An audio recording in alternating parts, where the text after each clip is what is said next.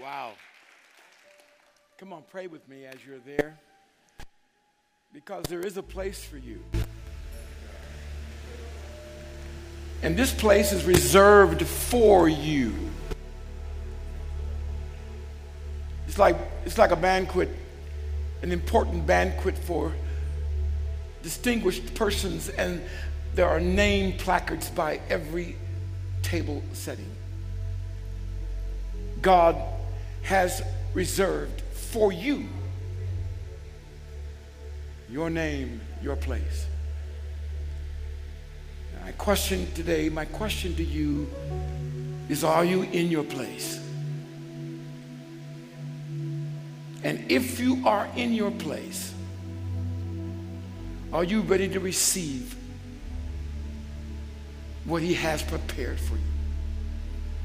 Lift your hands to the Lord as a sign of surrender. We come to your table today, Father. Thank you for what you've prepared. Thank you, Lord, for changing our hearts, removing our doubt, squelching our fears, giving us hope and direction, and releasing us to be and do what you've called us for. I thank you, Heavenly Father. We stand against every evil voice that says anything different. Let your word have preeminence today in Jesus' name. And all God's people said amen. Amen. Clap one more time. Didn't they do one? Isn't that marvelous? Amazing.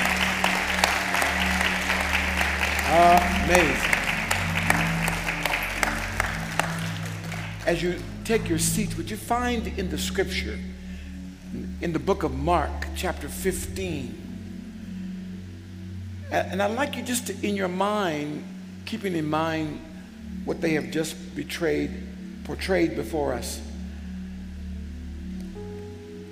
keeping that table in mind, in order to help us understand the word of the Lord today, I need to help you paint a picture. And the picture is right after the crucifixion. I don't know if you can relate to this, but after so many promises and so many demonstrations of his authority and power, after seeing visible evidence of the kingdom of God manifest in his life, in Jesus' life, everywhere he went, everything he did, everyone he spoke to, and those that were with him, and Jesus made sure that when he did the work of the Father, he made sure his disciples were right there.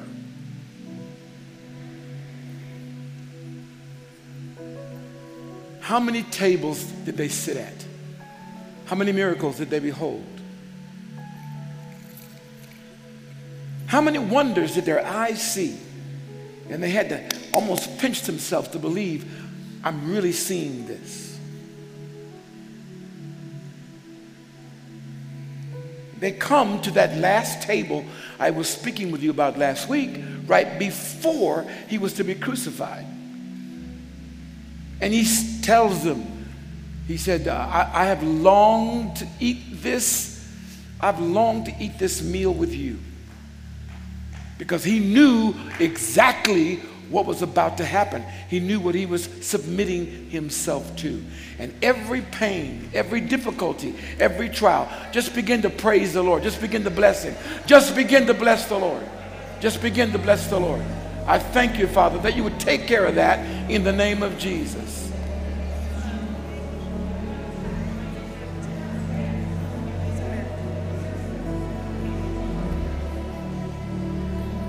Come on, begin to bless him and begin to praise him. Father, as he's at this table today, thank you, Father. Thank you, Father, for helping him.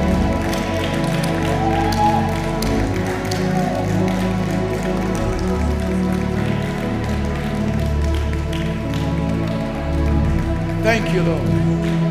Thank you, Lord. Thank you, Lord. Thank you, Father. Thank you, Jesus.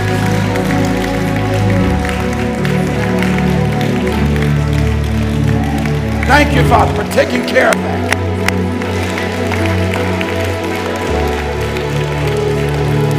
Hallelujah. Thank you, Lord. Thank you, Lord. Just worship him for just a moment. Just thank you and bless you. I thank you, Holy Spirit. Gabby's little boy was choking. 2 nurses were choking.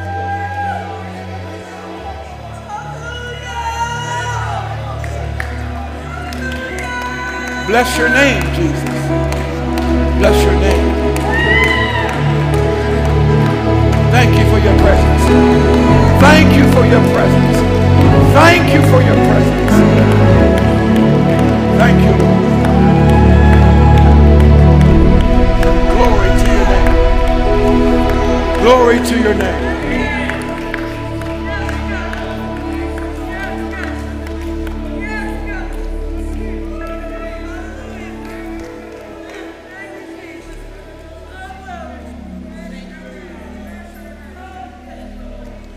You'll remember that the scriptures declare that when Jesus was being crucified, at the very moment of his crucifixion, the sun, actually it was an eclipse that happened. The sun grew dark as the sun and moon perfectly aligned. And if you consider how much time it takes in the solar system for these things to happen, God's timing was absolutely perfect. And it became dark.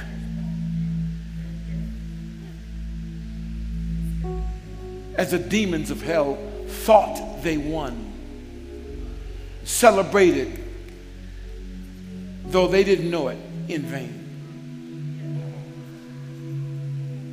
Pilate, who had sentenced him to death,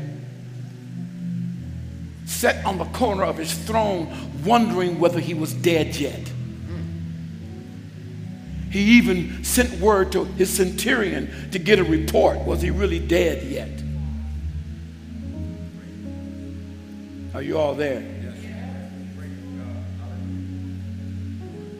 And Joseph of Arimathea, this is amazing to me. Joseph of Arimathea, the Bible says, gathered up the courage to go and ask for the body of Jesus. Joseph was a man of means and obviously a disciple, a follower. Last week I rehearsed that word. It's a very special word. Jesus said, follow me.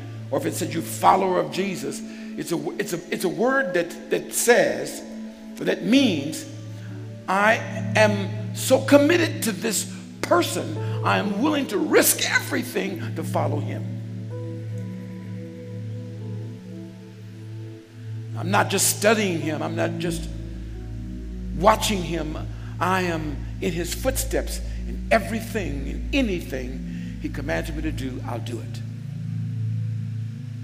Joseph was obviously a follower of Jesus, and what Joseph said, went to Pilate and said, may I have his body? I have a tomb. I've purchased a tomb for his body. Pilate wouldn't let him have the body until he figured out the body was dead. So he sent word to the centurion. The centurion comes and said, he's dead. For all of you that are doubters, and some of you have heard lies about Jesus not really dying. You take a spear, a Roman spear, and thrust that thing up in your chest and pierce your heart, and your body chest breaks open and blood and water falls out, gushes out. Oh, you dead. They couldn't afford for him not to be dead. In fact, it was their lives if he wasn't dead. They understood when you get a command, if you don't carry out the command, you are dead, or you better die trying. Oh yeah, that's the way the Roman army, that's the way they command, that's the way they worked. He was dead. Joseph takes his body. He's given permission by Pilate. Joseph takes his body. And Joseph has got his body because he wants to prepare the body. So the tomb is purchased, the stone is rolled away, and they're going to prepare. They want to, it would be our equivalent of embalming, but not the way we embalm. They would put spices on the body and they would wrap the body in linen. Are you all there?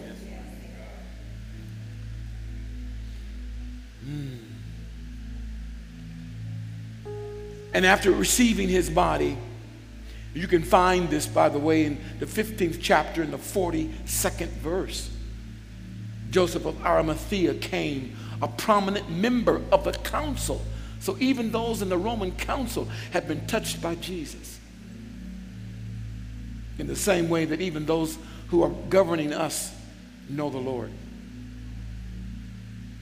He was I wanted to read this phrase, because I want you to see this, because this is so key. Joseph of Arimathea, a prominent member of the council, who himself was waiting for the kingdom of God. He gathered up courage and went before Pilate and asked for the body of Jesus. And Pilate, questioning, found he was really dead. Ascertaining this, the centurion granted the body to Joseph, and Joseph bought a linen cloth, took him down, wrapped him in linen, and laid him in the tomb which he had hewn out of the rock, and he rolled the stone against the entrance of the tomb. Now you need to understand this. No one man was strong enough to do that. And since Pilate had released a squad to oversee this whole crucifixion, they had rumor that the disciples were going to come and steal his body. So they wanted to be sure, because they couldn't afford for this man who was so powerful and so awesome and who commanded another kingdom. By the way, Pilate didn't care about nothing about Jesus until he heard that word kingdom. That he was a king, but not of this world. Pilate couldn't stand to have another king. So he had to be killed.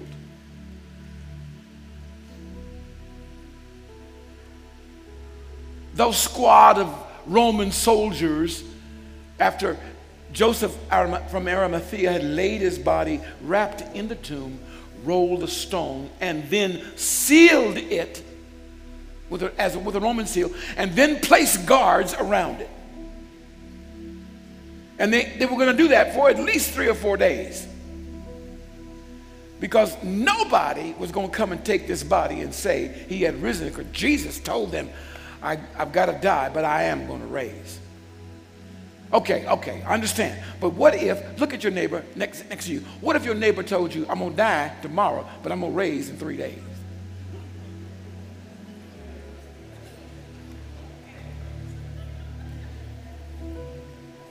I know you love your neighbor, and many of you, they're your friends, but you know, no matter how close they are to you, looking out of the corner of your eye like,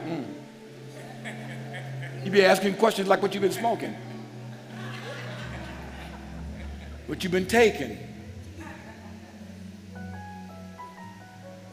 I said this to say to you,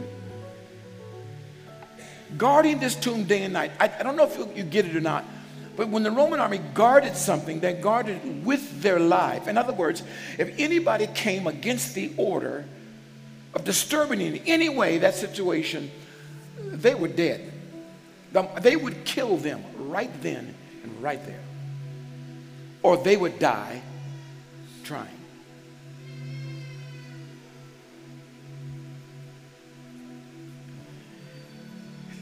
The 3 days of this. They probably saying, man, these Hebrews, they ain't gonna come get this body. They probably sitting around drinking coffee, talking about, or whatever they was drinking. They ain't gonna do that. They ain't coming. Hey, when sun up, be 3 days, our duty be over. Can you imagine 3 days and night guard duty? Anybody even in the army? Any fellow army? Raise your hand. I want to see if you're around. Everybody who goes in the army has to pull guard duty. Am I right about it? It's usually an all-night duty. These boys had it 3 days. They're tired. They want to go home. The Bible records that in the midst of that, can you imagine being a soldier? You know, you like it.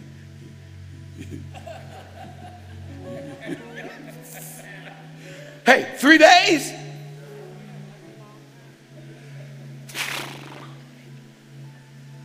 All of a sudden, a light shone so bright they can't stand it.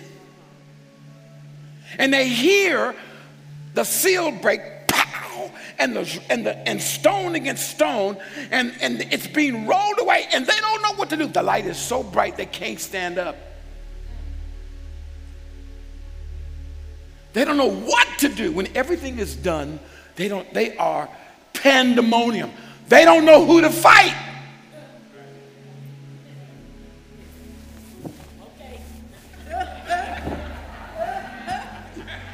They don't know what to do. By the way, touch your neighbor and say, when God moves on your behalf, nobody can stop it. I don't care what their name is. I don't care what their rank is. I don't care how much money they got. When God moves on your behalf, I promise you it shall be done. Amen. And that's one of the reasons why we come to the table, because whatever he promises, he will keep. I got to hurry with this, because you have no idea where I'm going. God help me. So he brought this linen, wrapped him up, and Mary Magdalene, verse 47, because Mark's gospel leaves out a lot of details, but gives the details that Mark knows.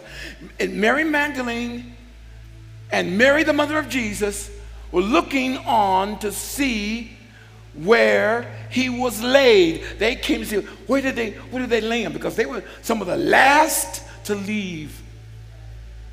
Their hopes, their dreams are spilling out as his blood is leaking out.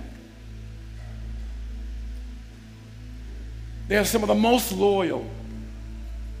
And those of you who have bought into the lie of the disparity and the between men and women, between males and females, you don't get the Bible. Anybody that ever told you that the Bible is against women or somehow places women in a secondary position, you don't know what you're talking about. You've never read the scripture. You don't even understand. You are misinformed. But the Bible makes it clear that the very first people to witness him are women. The brothers, they're like, well, I mean, it's over. Yes. Can you imagine all the promises Jesus gave? And Peter saying stuff like, well, he's dead. Can you imagine all of them gathering together and wondering, what else going to do? What we going to do? He was our whole life. Our whole existence wrapped up in following him. And he's now gone. And for them, dead meant finished, complete, over. But Peter said, I don't know what y'all going to do, but I'm going fishing. Peter said, I'm going back to doing what I was doing. I'm going back to the life I had before. I ain't got nothing else. And they didn't know what to do, so they followed Peter. Are you all still there? All right. With that, get this. Mary Magdalene, the mother of Jesus, they show up and because they want to know where he's laid. And when the Sabbath day was over, Mary Magdalene and Mary, mother of Jesus, James and Salome, and they bought spices so that they might come and anoint him, because they would think, well, he's wrapped up, but ain't nobody anointed him, so we needed to at least make so the body, you know, can I put it this way? They were worshiping something that was already dead because of the love they had for him. Are you with me? 16:2. Mark 16:2. Very early in the first day of the week, they came to the tomb when the sun had risen, and they said to one another, "Who rolled the stone away?" You know, there was not only was a stone rolled away, the guards weren't there. Now that meant, in Roman terms, if the person you're guarding has left, if you've left the position, you dead. So all of them should have been killed. But every single one of them came with the same report. Can you imagine when they reported to the commanding officer? Said, this man, he said, we don't know. He says, sir, we stood guard. We were there every day, every moment of the day. And then all of a sudden, they begin to describe what happens, right? Now, you got to get it. There is no more advanced army in the world than the Roman army at that time. There were no one who had more advanced weaponry at that time than Romans, who were guarding this tomb with their skill, expertise, and with their life. So if you read in the scripture, you'll find that they were paid off to say. Now, can you imagine the Roman army being paid off to say they came and stole his body? Lord have mercy, it sounds like government today. I would give you an Afghanistan example, but I won't go any further than that.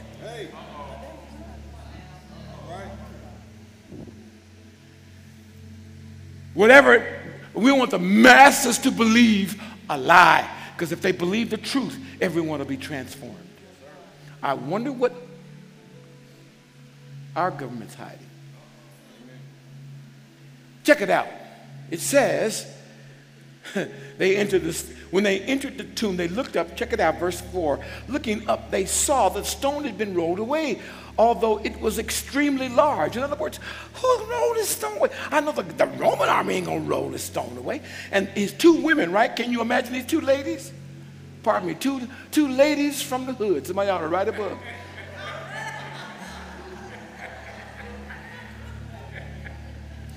You know what they're going to do. Now, the brothers ain't going to the tomb, and God knows they ain't going in.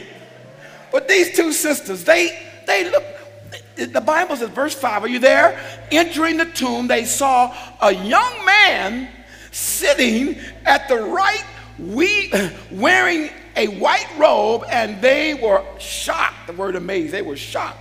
They come into the tomb where the body of Jesus was supposed to be laid, and they looking in there, and here's a young man sitting on the edge of the stone, swinging his feet. That's what the young man saying. All right, ladies, what y'all looking about? And by the way, I don't know how many of you think that holiness and hilarious don't go in the same box, but I want to tell you that God, it can be hilarious. And this little kid sitting there, young man sitting there swinging his feet, and they come in to see where he was. And he said to them, what did he say to them? What did he say? Don't be shocked. Don't be scared. You are looking for Jesus the Nazarene, who has been crucified. He has risen. Say, somebody shout it right now. He is risen. I'm going to ask you to do it again, but this time when you shout it, I want you to alert demons you know the truth. Come on, say it again. He has risen. Hallelujah. Check it out what he said. He said, he is not here. Behold, here's the place where they laid him. Then he's an angel, obviously, tells them, he gives them an assignment. He says, but go tell his disciples and Peter. I know, I just can't stay there. I know, I just can't stay there. He said, go tell his disciples and Peter, he's going ahead of them to Galilee. There you will see him just as he told you. I told y'all before. After 3 days I was going to raise, I told you, I never lied to you. Why would I lie to you again? Because Jesus, we just can't conceive of somebody being dead, graveyard, stank dead, and raising up and raising again. Are you all there, saints? Please stay with me. It's prelude to where I need to go. And they, check it out, and they went out and they ran. They did not walk. Them sisters did not walk. They wasn't like, man, we going to tell them. They were like, oh, Jesus, oh, Jesus. Pull that dress up, tie that thing. I said, Lord Jesus.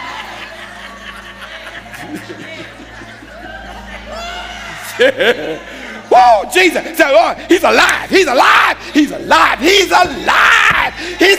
Man, they looking at them women like they have lost their mind. They look like they've been smoking dope like some of y'all used to do.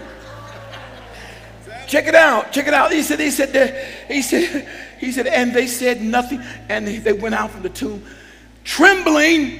Are you there? Shocked. Astonishment that gripped them, and they said nothing to another one, for they were what? Now, he goes on to say, and after they had risen, after he had risen early on the first day of the week, he first appeared to who? He first appeared to who? From whom he had cast out what? And she went and reported it what? To those who had been with him while they were mourning and weeping. Are you there? So they come out of there beside themselves. But can you imagine?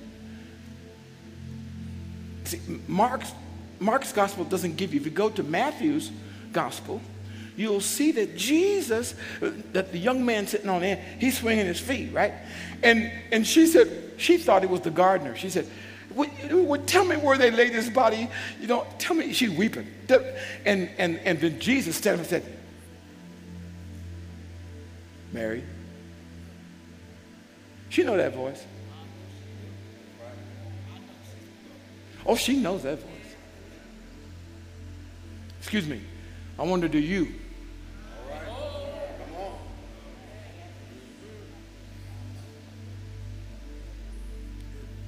I'm giving you the report of the other gospels. She turns around and she believes it, but she says, Rabboni, calls him teacher. Rabboni. She grabs his feet. He said, don't touch me yet, Mary. I have not yet ascended to my Father. Lord have mercy.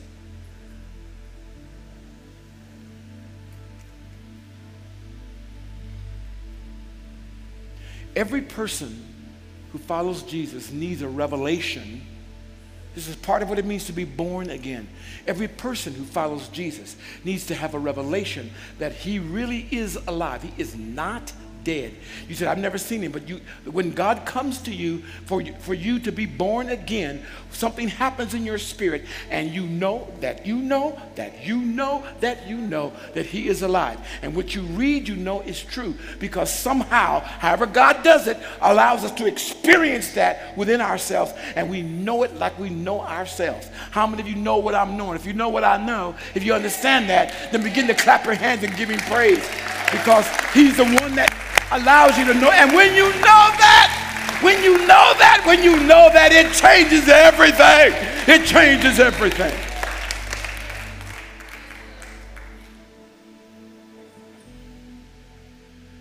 Almost there. Check it out. Verse 11, when they found out that he was alive, when they had heard that he was alive and had been seen by her, what does it say?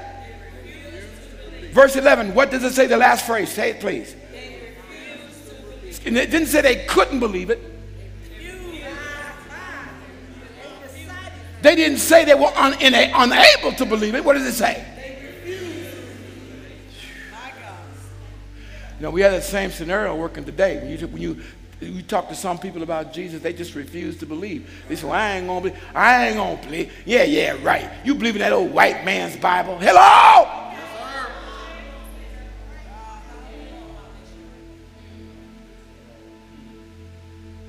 Then they give you 10,000 excuses and reasons why he's not alive. So the Lord had seen and had been in Mary's presence, and she comes back and she tells them, now they know who she is. They know she's not a liar. She got delivered from demons. He's alive, y'all. He's alive, y'all. He said, oh, what? I said he's alive.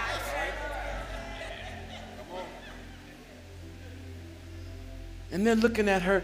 I think my conjecture. I think they wanted to believe, but were so disappointed at his death, they didn't want to be disappointed again. I think it's a state of many believers today. They've had their dreams and hopes crushed, and opposite things have happened to them, and they have simply, not they couldn't, that they just refused to believe it. Amen. Say what, baby? Yeah, why would you send a woman to give that message, not the brothers? Because if you want something done, send a woman.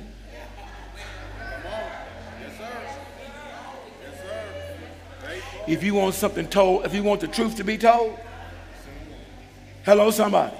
If you got a message to be delivered, have mercy, Jesus. Oh, shit, you gonna know. You might not accept it, but you gonna know.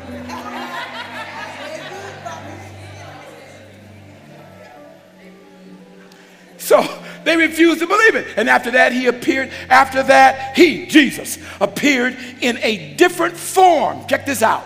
He appeared in a different form, the two of them, while they were walking along on their way way to the country. They went away and reported it to the others, but what about it? What? They didn't believe them either. So the woman gonna tell them, all right, went to the grave. Two of them, Jesus appears before them. They go back and tell them they still don't believe. Look at your neighbors, that there's some people who are in that place still won't believe. Tell them. Okay, so I'm going to put it this way. But before it's over, they ain't going to believe. Before it's over, they're going to believe. So don't be discouraged. Verse 14. After he appeared to the, how many? After he appeared to the who? Themselves, as they were doing what? Read it one more time. After he appeared to the 11 themselves, as they were what? What did he say to them?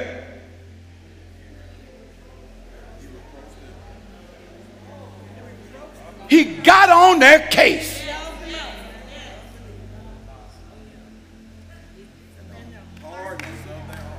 Why didn't you believe me? Where did he do this? He did it at the table.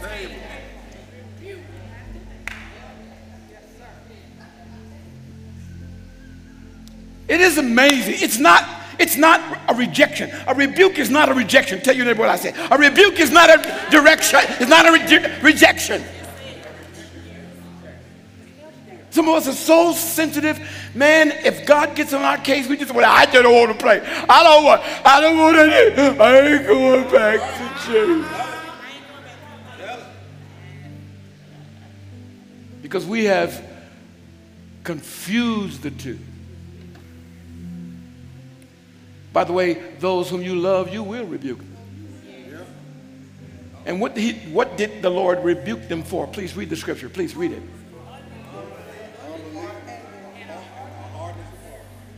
Lord have mercy. He rebuked them for their unbelief. And this one, it really gets me. This hardness of heart, with that, that's that stubborn, I just ain't gonna do it. This is what we have to deal with. And parents, don't forget your table, because your table is going to reveal the stubbornness in your children. I got to say this to us because we need to have it, because we need God to take us where we have not been willing to go. I just ain't going to do it. Any of you have any kids that got that somehow, got that spirit on them and just say, I just ain't going to do it? How many, he said, even at the threat of a beating, I just ain't going to do it.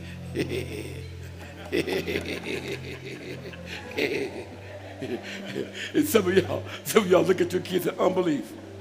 You know, some of y'all, you go ahead and write your last will and testament. Some of y'all think, I'm going to jail today. I'm going to jail today about what I'm about to do to you. Yes, because because the Bible says,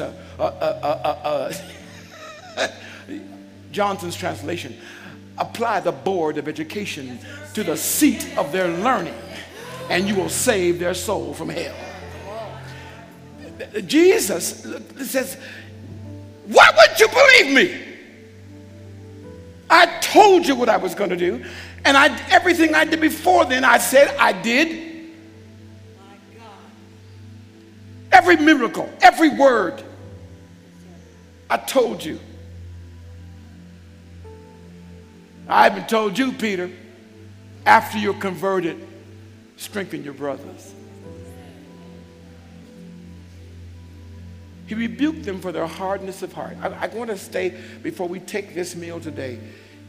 I tell you, a great gift of the Holy Spirit is when he reveals in you where your heart has been hard toward what he's promised or what he's commanded. A heart that said, well, I just don't wanna. Well, who gives a flea flying flip whether you wanna?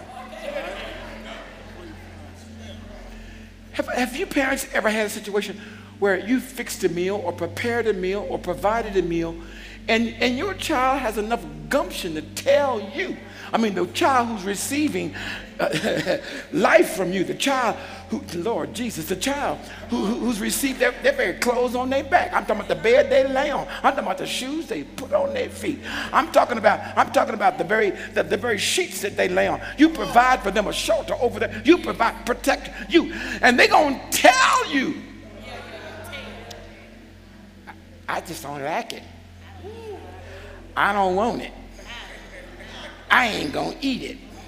And some of you have been listening to the wrong voices that tells you that if you don't resist that, you will somehow create a psychological malady in your child. They'll be psychologically undeveloped if you force them. There's a whole philosophy out there that says that if you discipline your child, you will derange their mind. Yeah. Oh, yeah. They're out of their mind. I like to read the Bible. I like what the Bible says. To whip your child. Don't spare the rod. He will not die.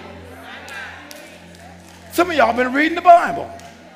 I don't know why I keep going back to the family, but we have a whole generation that's raised up on their feelings.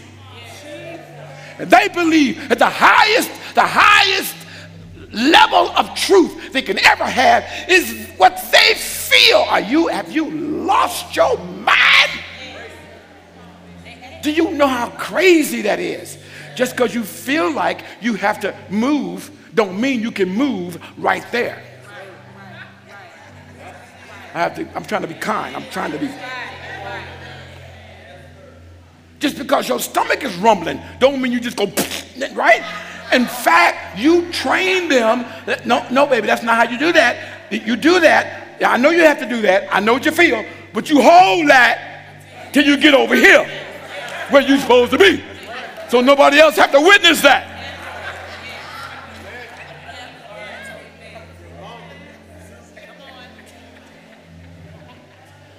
Said, yeah, young man, I know you're adolescents. I know what you're feeling. I know how things can change real quick down there. But just because you solid don't mean you hello, somebody.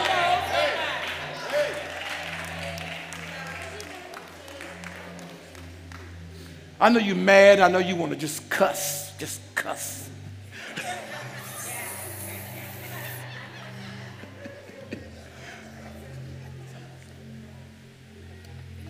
Jesus said, your hardness of heart, he rebuked them because of it. I want to place the emphasis at this table today that when the Lord rebukes you, it is a gift.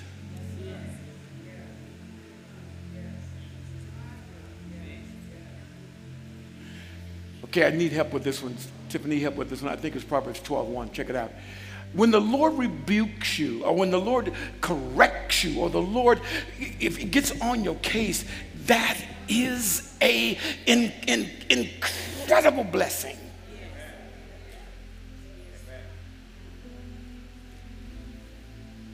If you ever hear God saying things to you that go, oh, he just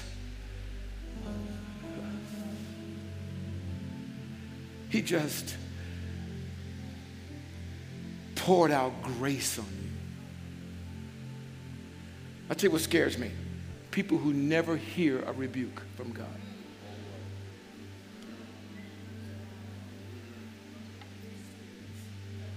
Am I right? Is it the right verse? Whew. Lord, have mercy. Look at 12:1, Proverbs 12:1. It's amazing. It's amazing. It's amazing.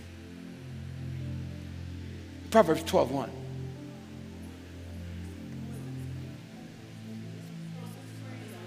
Is it on the screen? Whoever what? What?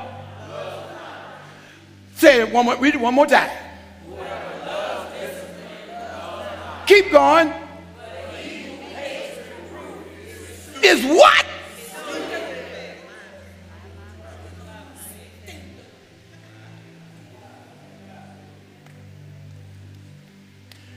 If the Lord rebukes you for something, it's because he loves you. If you're never rebuked by God, I'd be shaking in my boots if I was you.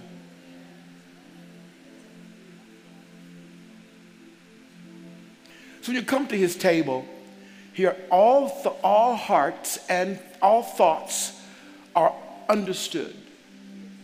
Because the Father of this table, Father God, sees and knows completely and clearly. He knows. All your actions, thoughts, deeds, he knows. He's that intimate. The Holy Spirit, he's intimate. He knows. And yet he loves. My God, he loves.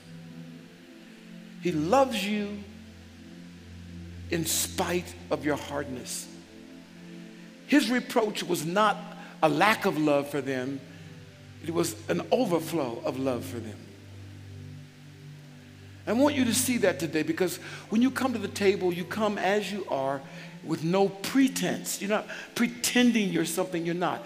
You come to the Lord's table. That's why Paul said, whenever you eat this meal, he said, I want you to wait on those to pray so that they don't take this meal unworthily. You want to take this meal. If you take this meal in a worthy manner, it means you have examined your heart and you've recognized, Lord, in this thing, you want to change this in me. This is not good. If God sees something in your life that's not good, it means my desired end for my purpose for your life is thwarted or it is hindered by whatever is in your heart. And when we come to eat at the table with the Lord, he knows that, and he gives us the privilege. You know, in the Old Testament, when the priest would minister in the holies of holies, if their heart was not right, you know, they would, or if they were ceremonially unclean, those bells on the bottom of their robes would stop ringing. That means they're dead. And they would have like a shepherd's crook reach in there and pull them out. It was a type of what God was trying to do for us. Now, Jesus is the one in the Holy of Holies for us. He'll never die. And then Jesus gives us his Spirit. So we now become the holies of holies. And now we are the ones. We are the ones. We are the dwelling place of God. When God rebukes you or when God chastises you, he does so because for your profit. He does so for your good. I believe I'm quoting this scripture. He does for your good and not for your demise. As we come to this table today, before we eat of this table, I want you to lift your hands to the Lord and I want you to talk to him, because Jesus, as he was talking to his disciples, as they reclined at that table, see, the fact that they were there means you're not rejected. You are totally accepted. But I have something for you to do, and you can't do it with that in your heart. God's table is consequential. God's table is provocative. His place of supply, his place of nurture, his place of all that you need at that table is for a reason. Come on, lift your hands and talk to Jesus. You know what the Holy Spirit's been dealing with. If you just be quiet a little bit before him, he'll start talking to you about what he wants to deal with in your life.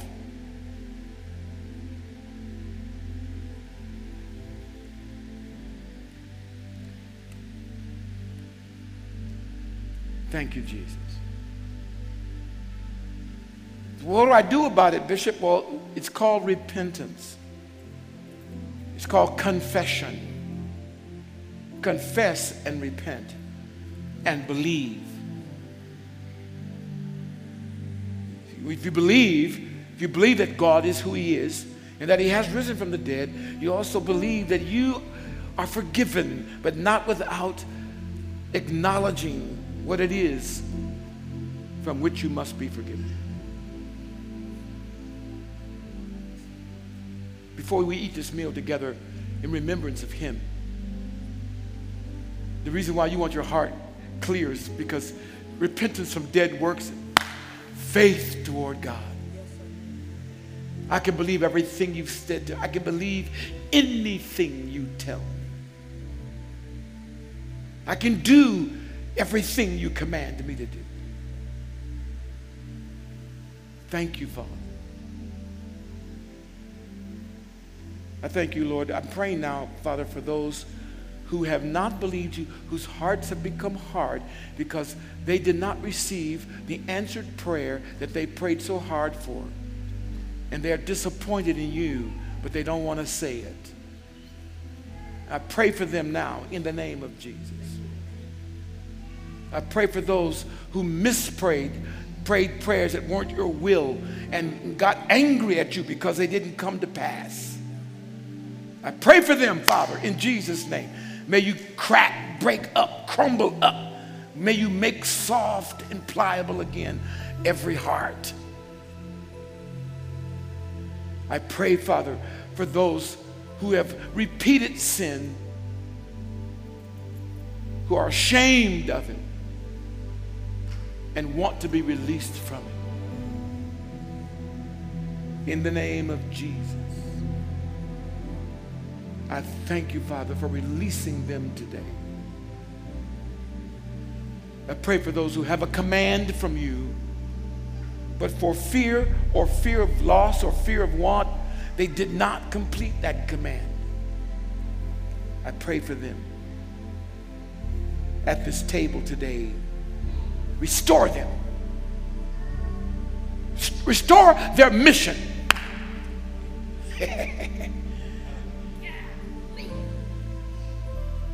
Would you do it, Jesus?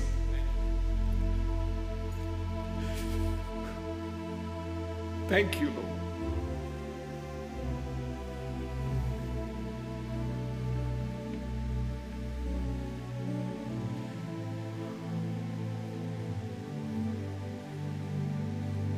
And verse 15 says, and he said, no, I won't say it yet.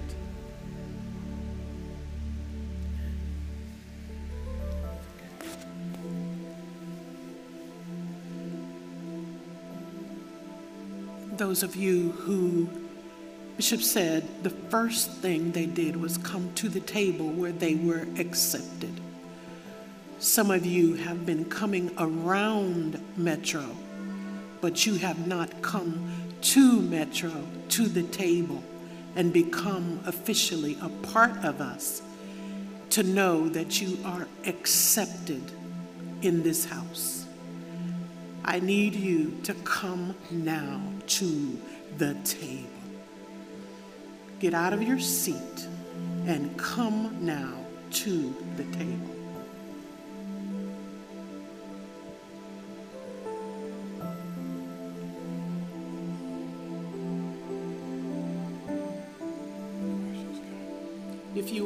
If you are online, make sure that you let someone know. I am one of those. I have been watching. I have been on the circumference. I have been partaking of some of the things, but I need to come officially to be a part of Metro. You can come here in the center aisle, all right? Come here in the center aisle. Come to the table.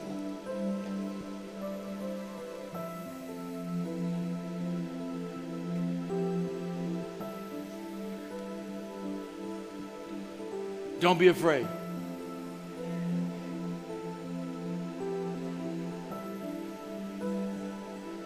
Let my leaders come and stand with these who are standing at this table today.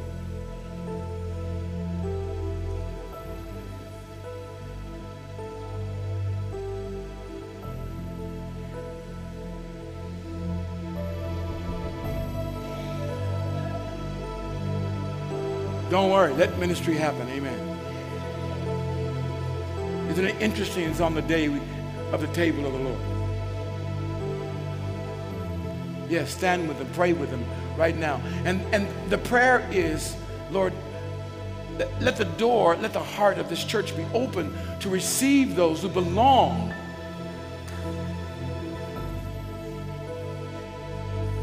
Thank you, Jesus.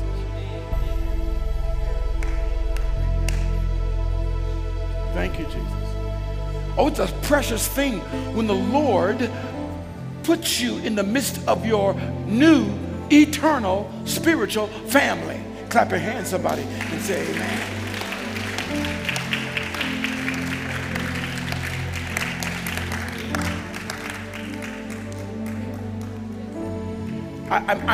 I'm saying this today because, saints, the Lord is ready to take this church to another level before Him. And to do it, you had better be sure that you're joined in heart to this people. Amen. Say amen. Amen. Clap your hands if you know it's true. You don't even doubt it. You know it. Go back to the scriptures for a moment as we prepare to receive the table of the Lord. Go back where it says, verse 15, please. Please, it's the same passage. It flows right into this. Be sure to get the names of those who are standing with us today so we can instruct them. Verse 15 says, this is after He had rebuked them for their unbelief. Are you there?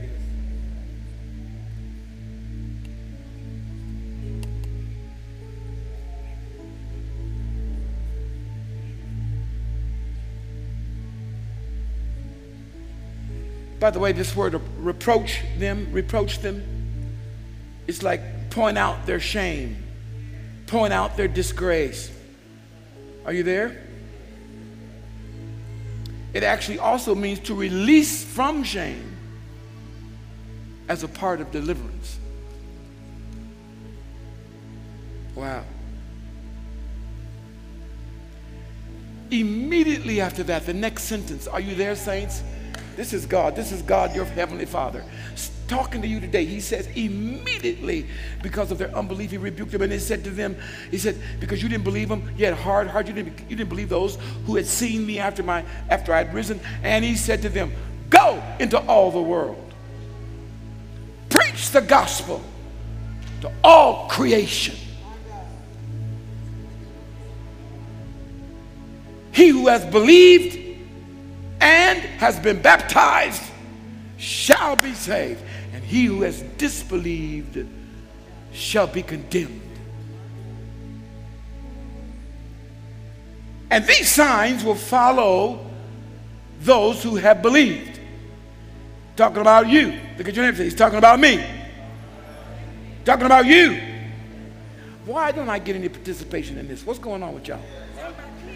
I know what it is. You know this verse of scripture. You know what I'm about to say. And you're trying to protect yourself from what this is. Is that hardness or hard? What is that? What is that? Because I didn't write the scripture. He wrote the scripture talking to his disciples. So that means if that his disciples and you his disciples, he was not only talking to them. I got to go back over here. He's talking to you. Look at you. He is talking to you. In spite of the fact that you think, some of y'all say, well, we pay the preacher to do the preacher. Look at your neighbor. If you got the courage, tell them the preacher's preaching to teach us to preach. Clap your hands and give God praise. You need to get that straight. I said the preacher is preaching and teaching so that you can be the preachers and the teachers. Look at your neighbor and say, you the preacher, you the teacher. Tell them, you the preacher, you the teacher. He gonna be great too. I promise you. Lord, have mercy. When the first time I met him, I knew the presence of God was over him. It is quite amazing. Guard him well. He's a treasure in the hand of the Lord. Look, I want you to understand this. What I'm about to say to you, if you don't get this, you miss the whole thing. All the events that happened up to this point leads to this. It was that table that they were sitting around, laying around, when Jesus said, I want you to go. I want you. This is after the crucifixion, after the resurrection. He said, I long to eat this with you. And what he longed, he was releasing right there, right then, right there. He said, you know what? He said, I tell you what. He says, I want you to go. Look at your neighbor and say, God wants you to go. Amen. I won't break it down like it needs to be broken down, but you know enough to understand. He said, I want you to go into all the world. By the way, this word world, cosmos, go into all the systems of this world. Are you there, saints? Go into all the systems of this world. And he said, what you talking about systems of this world? I'm talking about wherever you work, wherever you live, wherever you eat, wherever you sleep, wherever you play, wherever you drive, wherever you, Lord, do whatever you do. Amen. It's all into all this world. He didn't say go to church and preach.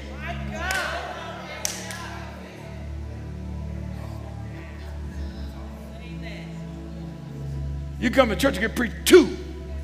Why? So you know what to do. You ain't through until you've done what God said do. You know why you need to come to this table? You need to come to get strength and power and anointing and blessing and prosperity and everything else you need. Why? So you can fulfill the very thing Jesus told us to do in the first place. Communion is not a place where you come just to feel sorry that Jesus died. Don't feel sorry he died. Be glad he got up from the grave. That's the only reason why you're saved. Ain't no other reason. Ain't no other reason. So therefore, my brother, my sister, I'm sorry. You got work. Tap your neighbor. You got work to do. You got work to do. And you better find out what that work is, and you better get prepared, and you better do it. If God rebuked them for their unbelief because they wouldn't believe he rose from the dead, what do you think he's going to do for those who don't do after he risen from the dead? What do you think he's going to do about those who don't do what he commands to do? Okay, so it's a little bit heavy for some of y'all, so take your neighbor's hands and get consolation so you won't feel so bad, you know. Hey, listen, I'm going to tell you. If I don't do this, woe be unto me if I don't do this.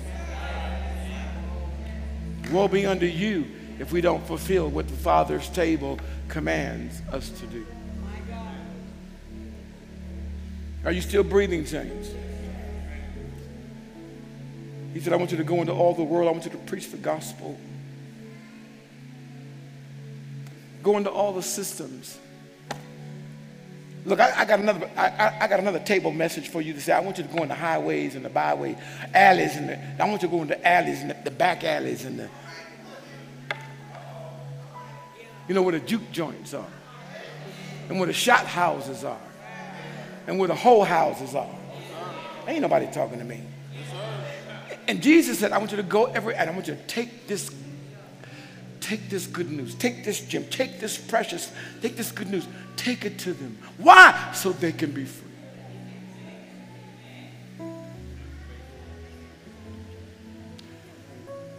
Okay, I know, but it still has to be said. By the way, because we have not done that is why we are suffering in this nation the way we have been suffering. And if we do not rise up and do this, we will suffer even more than you can ever imagine. I want to tell you in the name of Jesus that God's commission on the church was never revoked. God didn't change his mind about what he wanted the church to do and who he wants her to be. And I'm telling you, it's at this place when they're all sitting around and it's after the resurrection and like, oh my God, he's alive. If he's alive, anything is possible. And they're sitting around thinking, Jesus, we just kind of felt bad, because, dead, now alive, we don't know. Whoa. They had to admit my human weakness. And Jesus, if I can put it this way, come and eat at my table to get strength to believe. John, Mark, come here, boy. Yeah, Jesus. Put your hand in that wound.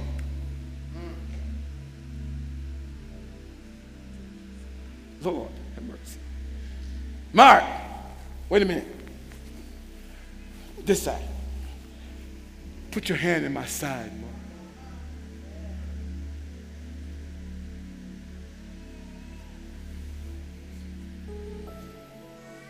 Mark falls to his knees. He can't stand it. He said, oh, Master. What he's really saying is, my heart was hard. Some things you don't believe because you don't want to believe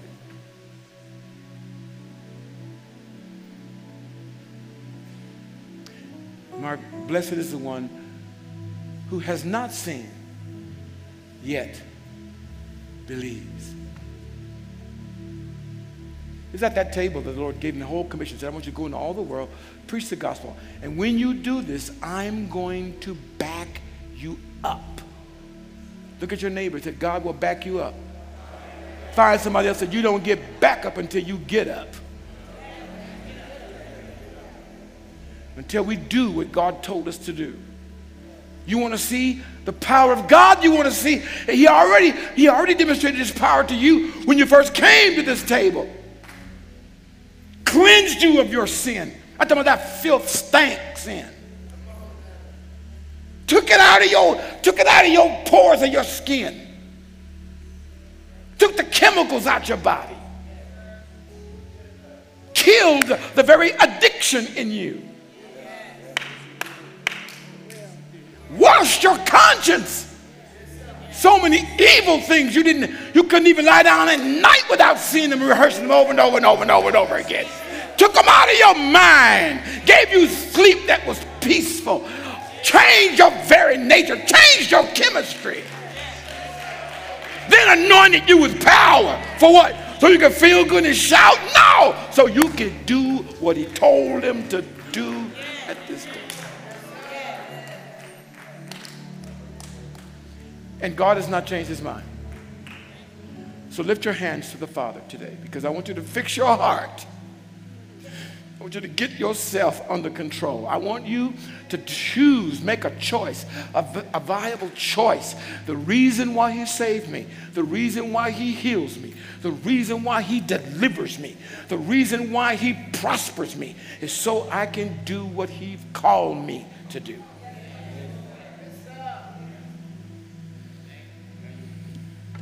Talk to the Lord right there where you sit. Father, in Jesus' name, we prepare to eat this meal together. We are not ashamed of the gospel, for it is the power of God. Hallelujah. Sorry, guys. It is the power of God unto salvation. So Lord, when you ate with them that time, when you drank with them that time, it was after your resurrection. And now this is the cup of the new covenant in your blood. The price for our sins, our rebellion, and our hard hearts. This bread is your body, which is broken for you. We bless it, your body that was ripped for us, that we might be whole, that we might have life, and that life abundantly.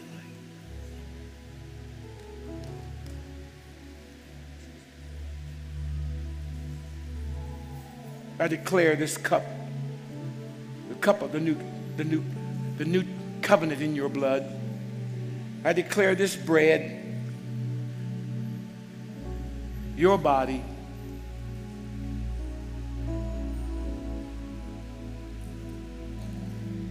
we prepare now, Lord, to eat and to drink.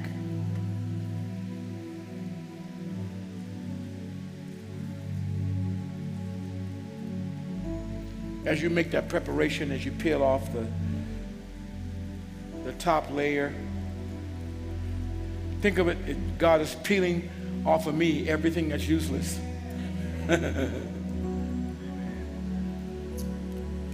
Any rebuke that God would have, anything that God would say to you.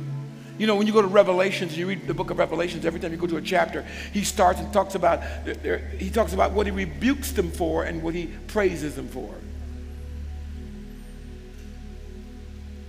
He does that because he wants them to come more fully into everything he desires.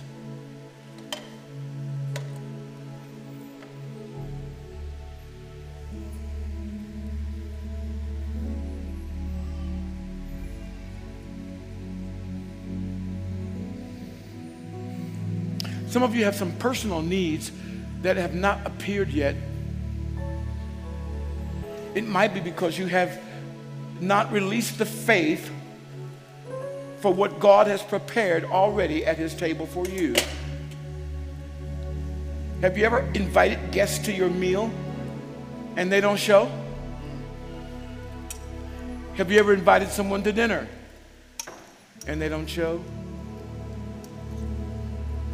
Have you ever sat down at a meal with a person and because of argument or because of division, they don't eat the meal?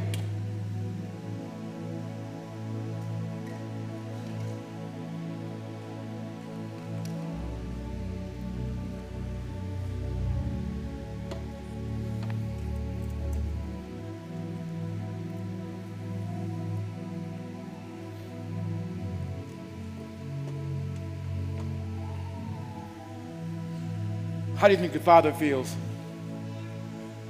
for all that he went through to prepare this meal? Oh God, oh God.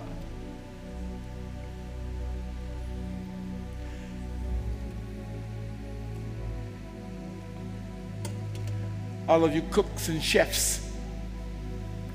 There's kind of a difference between a cook and a chef, right? Let me speak to the chefs for a minute. Because you have a higher level of learning, understanding. You know chemistry better, and you understand what combinations make things work. Amen. You lay out a 5-6 course dinner with intricate dishes that take time. You can't buy these from the delicatessen. You have to mix. Cost, you have to spend the time to get all the ingredients. You have to know what temperatures are about and when to mix what in when to put it in, when to take it out. Some meals have several stages you have to go through even to prepare them. And I know I'm going to get through with this stage so you can go home, but before I do, I wanted you to know that it cost to provide an outstanding, eloquent meal. The Father paid dearly. He paid dearly. You must be something to him to prepare for you the way he prepared. So take the meal, take the bread, and let us eat this bread.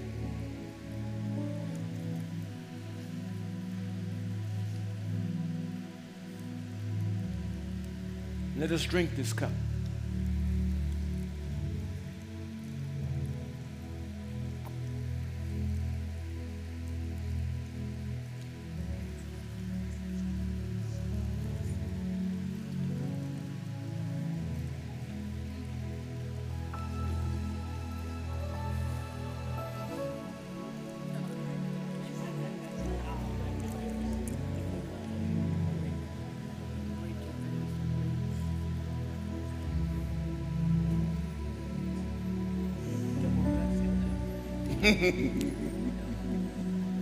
That's between her and I.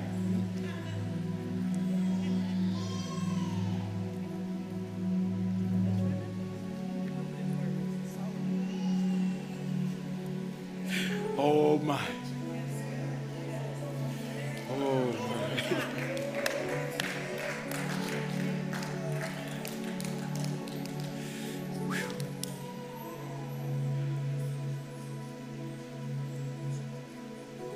The table is about your rights and privileges.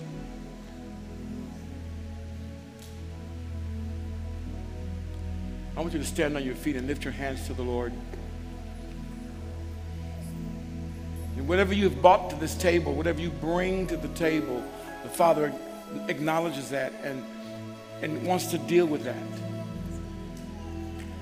Sometime when you go to a treasured table, a person that you love, you choose to bring something with you. It's appropriate, in fact, in many cases, to bring something to offer at the table. That's our culture. When it comes to the Father's table, there isn't any gift that's acceptable out of your hand except you. You're the gift.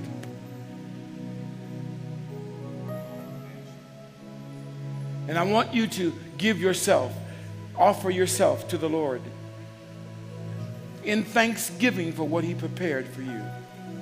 Come on, do that right now. Just give yourself. Lord, we belong to you. Thank you for correcting my hardness of heart to believe that what you said is true.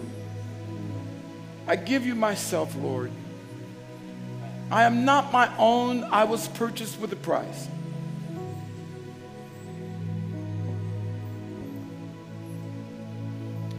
Help me now glorify you in my body. Let your kingdom come. Let your will be done in my life, in my family's life. I thank you for this in the name of Jesus. As we leave this place today, we look for opportunities for you to use us to fulfill your great commission. To take this glorious gospel, this good news of the release of every man, to take this news to the world that's hurting and dying. I thank you, Jesus. I thank you, Jesus. Let the results be powerful. Let multiplication begin in the name of Jesus. Hallelujah. Hallelujah.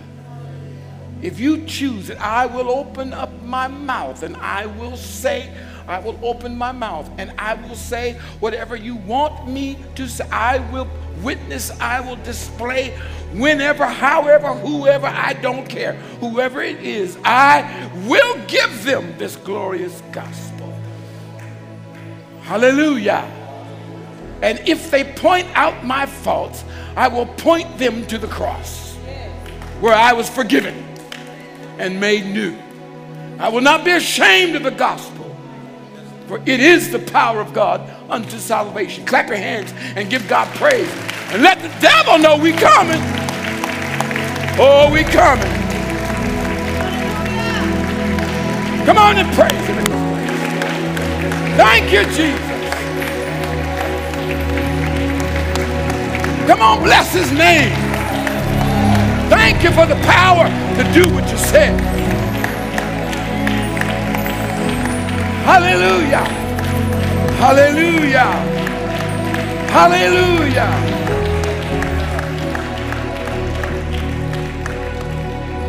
Thank you, Jesus. Ooh-wee. Disruption time has come. Playtime is over. Hallelujah. Thank you, Jesus.